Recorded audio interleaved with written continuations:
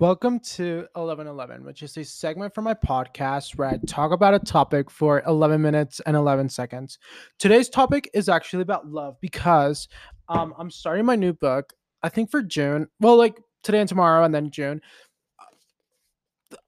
All About Love by Bell Hooks. I'm very excited about this book. So far, I've read like 2 pages, and it's mostly about, from those 2 pages that I read, it's about her love and how she never really received love from her dad. And I was like, twins. I was like, twins. Not necessarily like I do have a dad, but like he's literally just a dad. Like there's really nothing special about him. And especially so like I feel okay, not to get very binary here, but usually sons and dads are like, the only memory that I have from my dad from like my childhood is him trying to get me into soccer and me being like, soccer? Nor like I'm an artsy fartsy type of kid. Like I like okay, I used to play with my sister's Barbies. So I was like, okay, well, soccer's not my vibe, dog. Like that's a little crazy. So, that's like the only thing that I remember my dad trying to do with me.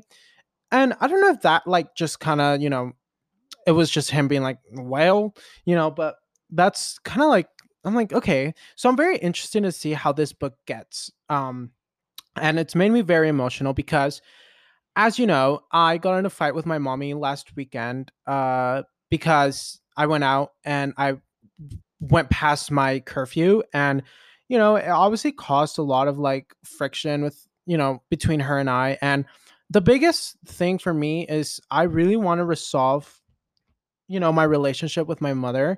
It's very important to me. I don't know if it's just, my mommy issues. I don't know if it's just me being a mommy's boy, but the relationship that I have with my mom is incredibly important with me.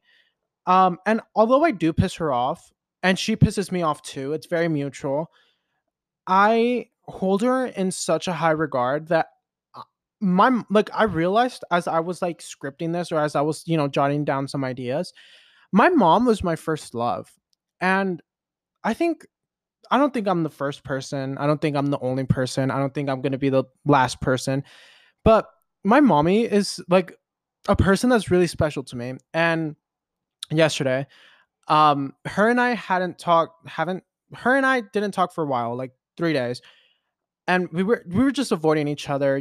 I think one that's a little important, if we're both pissed off and we have a conversation, it's not really going to go anywhere because we're just, pissed off and the water's boiled and, you can't really see clearly. But I read this post saying how we only have one mom in our life. Well, obviously, I feel like being queer, chosen family is very important and, whatever. But in my situation, I only have one mom and my mom is fairly old. So, and sick. So for me, reading that, and it kept saying how, like, once she's gone, you're in charge of yourself. You're in charge of cooking. You're in charge of, obviously, you know what I mean, but you're in charge of like all of these things that your mom does for you that you take for granted. No one's going to do these things for you. And it really like made me very emotional. So I went downstairs and okay, so I had a conversation with my mom, not about the topic, not at all. We just talked about her pills. So, we're getting somewhere. Today she talked to me, very nice. We had dinner. I try to make this time to have dinner with her and my dad and, my brothers and stuff like that, whatever. And it was really cute. And I realized that love is a very big thing in my family. My mom raised us with so much love for each other that all of my 7 siblings were all extremely close. And I think it's because of love. Although, they all kind of do share the same common morals of like queer stuff. I am the little oddball out, which not necessarily odd, but you know what I mean. I'm the black, quote unquote, black sheep of the family. But we're still very, very close when in situations like this in certain religions, the family kind of has to disassociate and kind of stop talking to the little, the quote unquote black sheep, or the different person who doesn't necessarily tie with what they believe in. And I find that because it's love. And I find that's the center. The center is always love. And anything that we do, I feel like love is always the center in anything. Yesterday, I did this meditation talking about our center, how we should always try to go back to our center, how whatever situation it is, always go back to your center. And for me, it's love. It's what can I learn from this? It's, I love the mantra of like, do not rush the process. Do not, rush anything, because everything grows at its own pace. Flowers, trees, plants, you know, whatever it is, everything grows at its own pace. So I feel like, you know, not rushing existence and just loving whatever situation it is, even if it's a horrible situation. I found that going back to our center allows you to really view the situation in a whole different light, and allowing time to really pass between all of these conflicts that I've had with my mother has really allowed me to really value her and to really appreciate her. And I think it's a very important thing that I've found with my mother. And I think it's a very I'm trying not to cry. I think it's a very, like, yay. Um I just, it's very difficult when you shared a lot of different things that your mom doesn't necessarily agree with, but you also see like, oh, my mommy also loves me to the point where no matter what, she always still supports me. She always still, you know, she gives me the benefit of the doubt, and she allows me to be me. And not a lot of people get that, especially Mexicans, first generations, queer, agnostic people at that. And it makes me really emotional. And it makes me very grateful that I have that opportunity. And when in situations where I, can sometimes flake and sometimes not hang out with my friends because of my mother's restrictions, I get very annoyed. I get very pissed off.